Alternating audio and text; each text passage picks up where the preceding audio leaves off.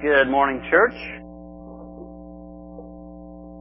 Our scripture reading this morning is from Romans chapter 12, verses 9 through 16. Romans 12, verses 9 through 16 says, "Love must be sincere. Hate what is evil. Cling to what is good.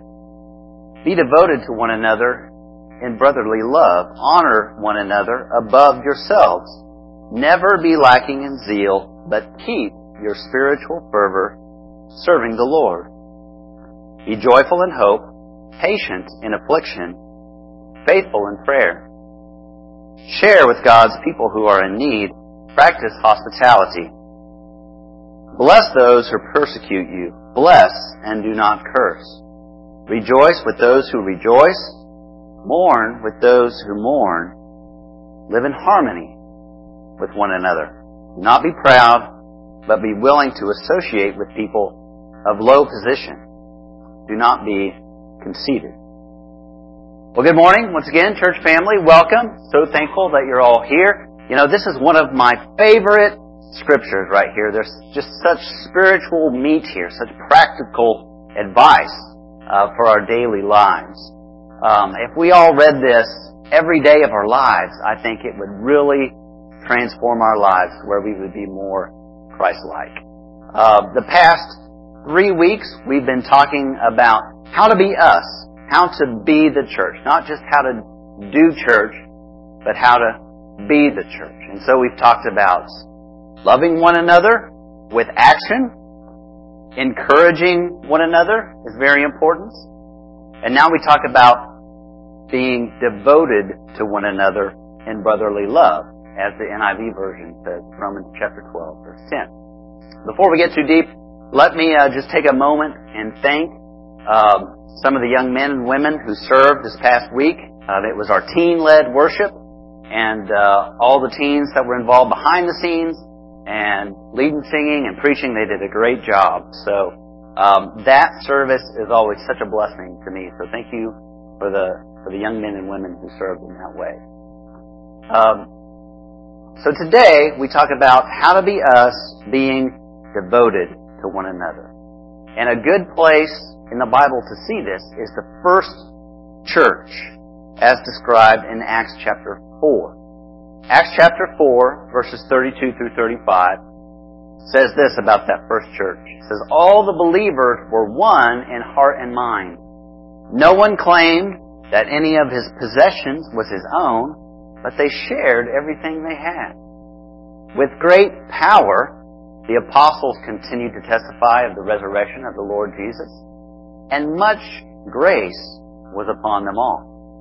There were no needy persons among them, for from time to time, those who owned lands or houses sold them, brought the money from the sales and put it at the apostles' feet, and it was distributed to anyone as he had need." If you could say one thing about the church when it was first established some 2,000 years ago, it was that they were devoted to one another. They were really committed, and they really cared for one another.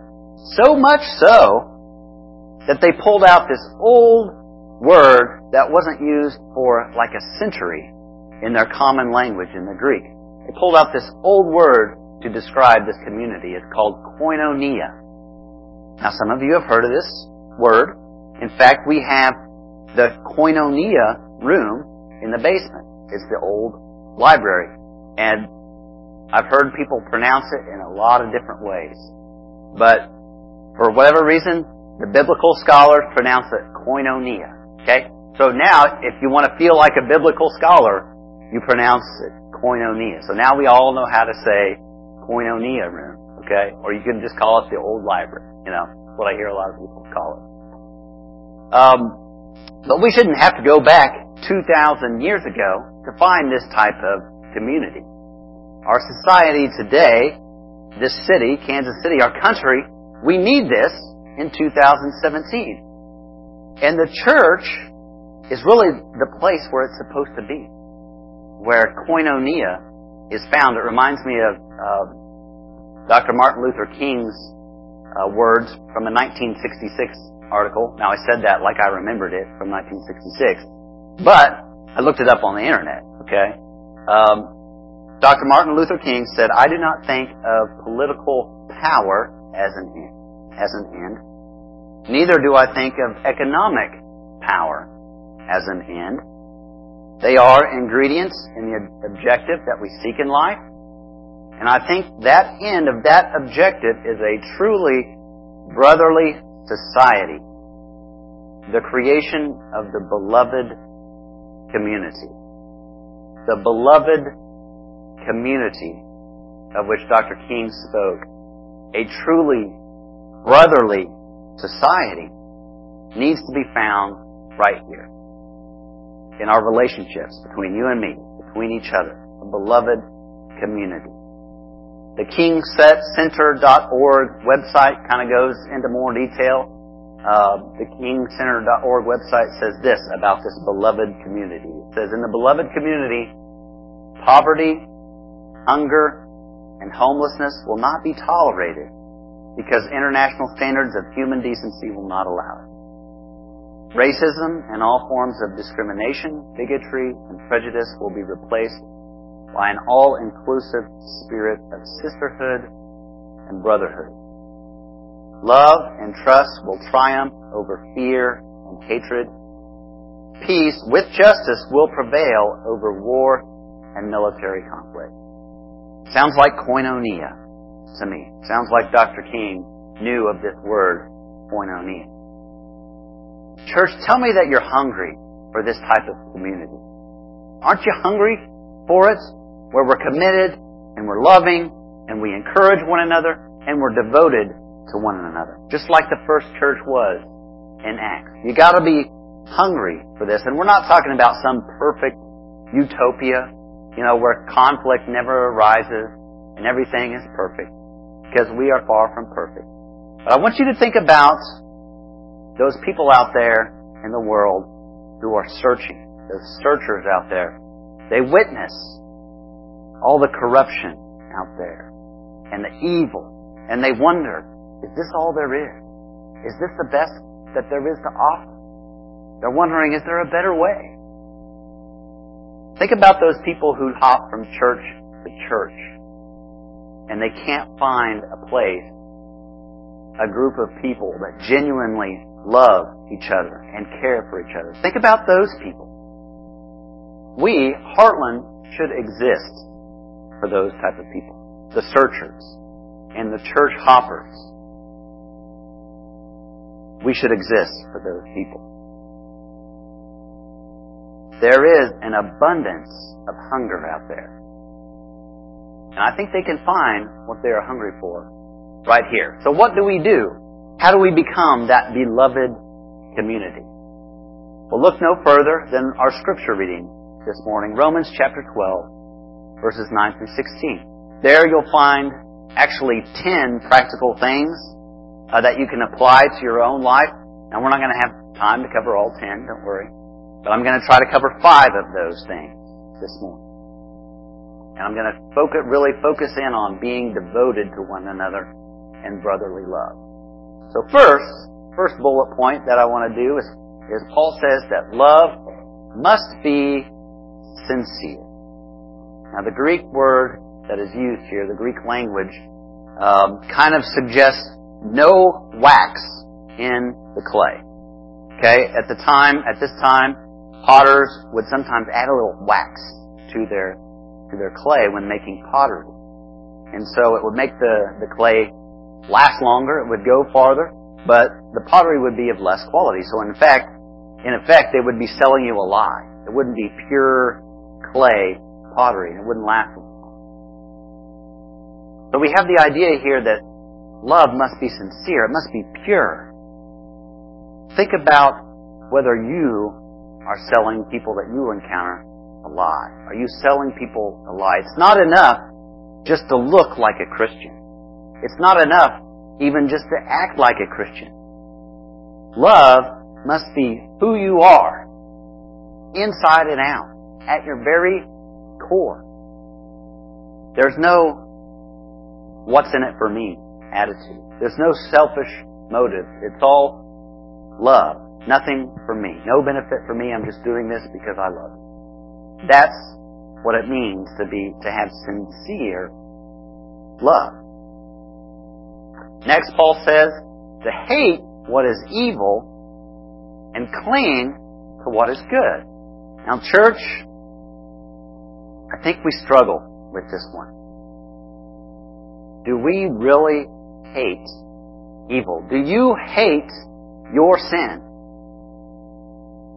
I'm afraid that a lot of Christians, they sort of kind of get comfortable, a little buddy-buddy with their sin, and they just accept it as who they are.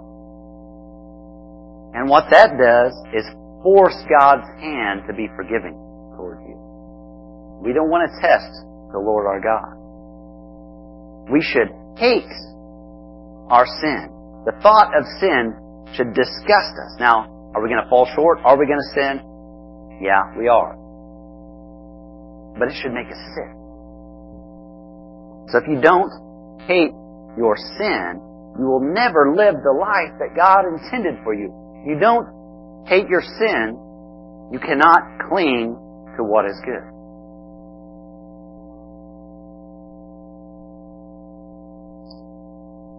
And consider this. A lot of times, we don't hate sin. We just hate the consequences of sin. So, for example, to a lot of us, gluttony doesn't sound that bad, right? I'd like to eat a little bit more than necessary. Get a little more sugar, a little more salt. Sounds good to me.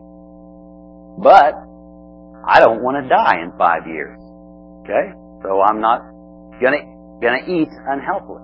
See? So there's not hating the sin, just hating the consequences. Maybe the thought of adultery doesn't sound that bad to you. Maybe it sounds a little exciting. And after all, Hollywood makes adultery appealing, exciting. It glamorizes adultery. But then you start to think about it and you're like, I don't know, that's a good idea. The consequences wouldn't be very good. And we find a way to label that as noble in our mind. But if just the very thought of adultery doesn't make you sick, then something is amiss. Your conscience has been seared. And you gotta make it right. You gotta challenge yourself to be repulsed by just the thought of that sin. So think about it. Do you hate your sin, or do you just hate the consequences of sin? Because if you are a sincere follower of Jesus, the thought of sin alone should make you just as afraid as the thought of hell. Okay? The thought of sin should make you just as afraid as the thought of hell. Paul says, never be lacking in zeal. Keep your spiritual fervor. Now maybe you can think of a time, maybe like Clark's sons, Jacob and Austin, who, were somewhat recently baptized. And you can think of these spiritual mountaintops that you've experienced. And being a Christian was just awesome. And you're elated and you can't wait to share your faith. And everything is wonderful. In a world where things easily fade and get weaker over time and things age, how do we keep that spiritual fervor?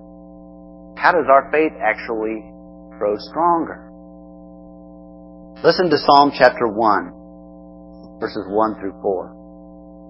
It says, blessed is the man who does not walk in the counsel of the wicked, or stand in the way of sinners, or sit in the seat of mockers. But his delight is in the law of the Lord, and on his law he meditates day and night. He is like a tree planted by streams of water, which yield its fruit in season. And get this, whose leaf does not wither. Whatever he does prospers. Not so the wicked, they are like the chaff that the wind blows away. So you want to keep your spiritual fervor. You delight in God's law. You delight in the law of the Lord. That's how you keep your spiritual fervor. Your leaves will never wither. They'll never fade. So we need to be, as Christians, energetic and enthusiastic about our faith. Of any people on earth, we should be the happiest people on earth. Forgiven sinners. Redeemed by the blood of the Lamb. Blessed with each other. All these great blessings we have. And meanwhile, we see young men in this country who join ISIS. And, I think it's because those young men, they yearn for something to give their lives to. They yearn for somebody to follow. And if the church was actually being the church, those young men would have been swallowed up already by the beloved community. They would have been captivated by our devotion to one another, captivated by following Jesus Christ. So the world is definitely hungry for this. Acts 4, Romans 12, beloved community. Share with God's people who are in need. Practice hospitality. Jesus was such a warm person. He welcomed people in this circle. It was scandalous inclusiveness. A scandalous welcoming of sin. When is the last time that you invited somebody into your circle? When is the last time you've invited somebody into your home to share in your blessing? Because we were never meant to keep what we have been blessed with to ourselves, to the glory of me and myself and I. If you are blessed with something, it was meant to share with others. So, for example, if God blessed you with a good voice and you can really sing, you're not supposed to keep that to yourself. You share it with others. Okay, if you've got a good voice, I'm sure Jerome can find some brilliant ways for you to share that blessing with others. Maybe you've been blessed with wealth. That's great. That's awesome. But you were never meant to keep your blessing all to yourself alone and sit on it for your own glory.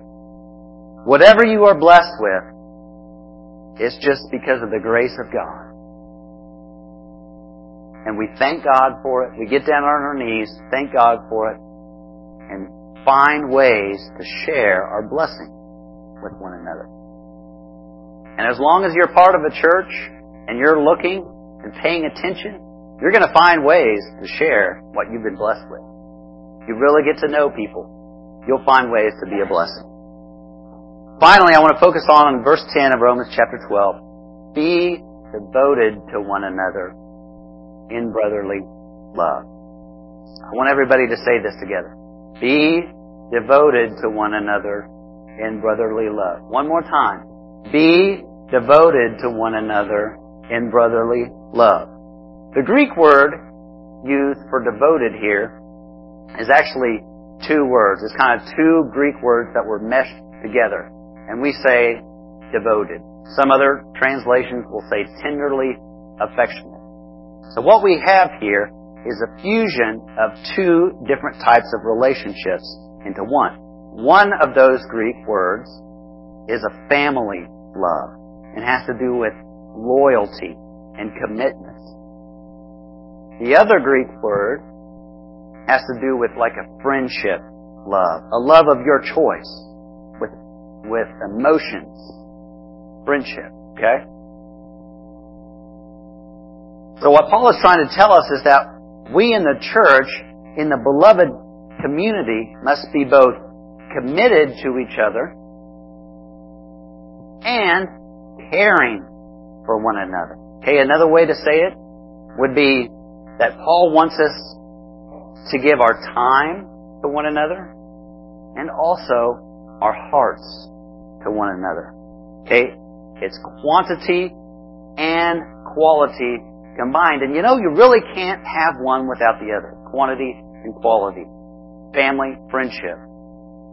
Time and heart. You can't have one without the other. Let me give you an example. Take your own family maybe. Or take the example of a father and a son. What if the father were to tell the son, "Son, next week we're going to have such a great week. I'm not working and I'm going to be around all week. I'm going to be there. However, we're not going to really get to do much. We're not going to get to talk very often, but I'll be around the whole week." Okay, something is kind of missing there, right?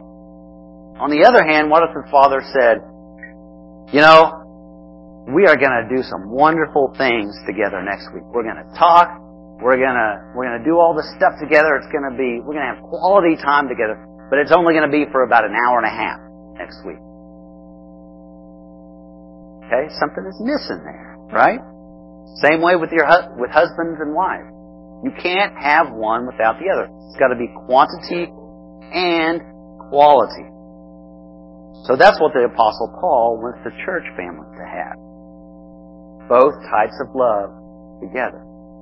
Wants us to give our time to each other and our hearts to each other. And there are people here today, underneath this roof, that just long for that type of community. I know that there is. Paul believed it was possible. Martin Luther King Jr. believed it was possible. Jesus knew it was possible when He died on the cross. So let me ask you, are you just going to be kind of a normal church attender? Are you going to be a church member? Are you going to show up on Sunday mornings and just kind of go through the motions? Or are you going to be committed and caring for one another? You're going to give both loyalty and affection to one another. If so, maybe read Romans chapter 12 a few times this week to really learn what that's all about. If we're serious about being the church, not just doing church, then we will strive to give our time and our hearts to one another. We will demand both quantity and quality from one another. Stan mentioned this at the very beginning of our service during his announcements. We're getting together on Wednesday nights talking about how we can increase member participation. We've been talking a lot about small groups on Wednesday nights, and I invite you to come this Wednesday night. We're not through with the discussion. But I know our elders would love to see small groups just thrive here. As would I. I would love to see small groups thrive. Because small groups greatly increases the chances for this koinonia to actually happen. Greatly increases the chances this type of relationship to occur in the body of Christ. And small groups can reach out into the community in unique ways. So the past month, I've been preaching on loving one another with action, encouraging one another, accepting one another, welcoming one another, and today, being devoted to one another. Truth be told, I presented these lessons. My motivation has been to convince you of the need and importance of small groups.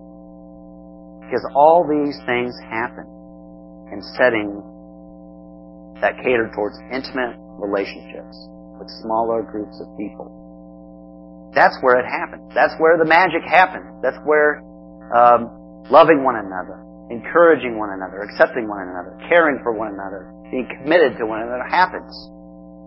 It can't happen just on Sunday morning. But in small groups, those things rise to the top. And I'm not done. I got a few more lessons on this topic as well coming up this month. But church, you've got to want it. You've got to have the desire to be both committed and caring. Because if you're not hungry for that, Romans chapter 12, if you're not hungry for these types of relationships, then you are in direct disobedience to God's Word. You have to want that. You have to desire to live by God's Word, to be devoted to one another and give your time and your hearts to one another. I read an article last week. It was in the Atlantic. It was about the adverse effects of the smartphone for teenagers. And it was very interesting. Google the Atlantic smartphone teenager, and you'll probably find the article. It's fairly long, but it's worth a read. And they interviewed a typical teenager. It was a young woman, and she said that she liked her smartphone better than she liked people. And maybe you can relate.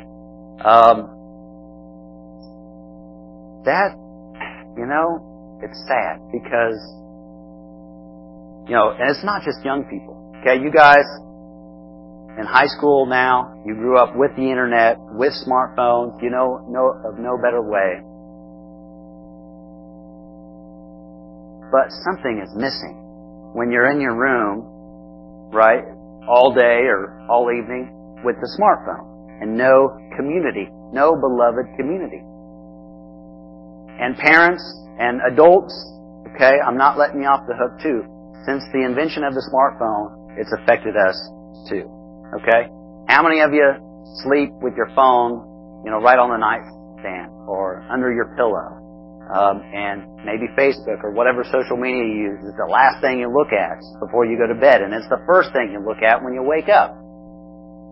The studies find that this type of behavior, where we're attached to our smartphones, leads to much higher rates of depression, suicide, and mental illness. And it's because the beloved community is missing. We're designed to be in community. From the very beginning, Adam and Eve were designed for the beloved community, just like God had, with the Father, the Son, and the Holy Spirit at the very beginning. So we've got to have that. We can't miss it. We have to want it and desire it, or else we're not being who God made us to be, and we're in direct disobedience of God's Word. So what will God do? What will God do if we make this commitment?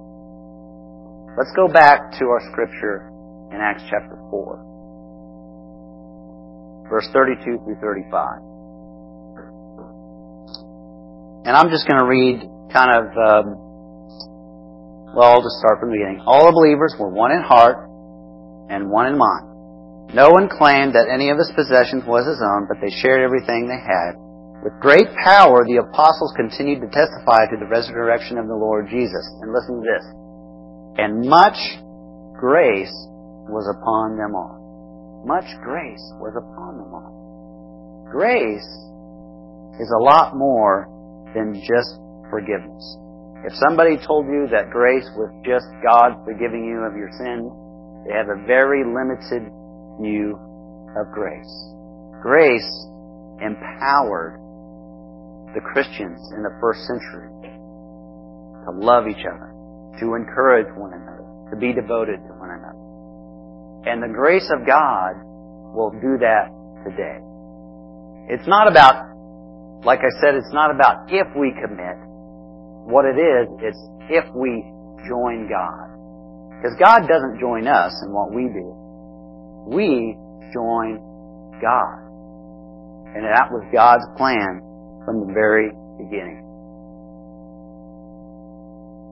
And people will be drawn to this type of community. People are always drawn to the beloved community. So,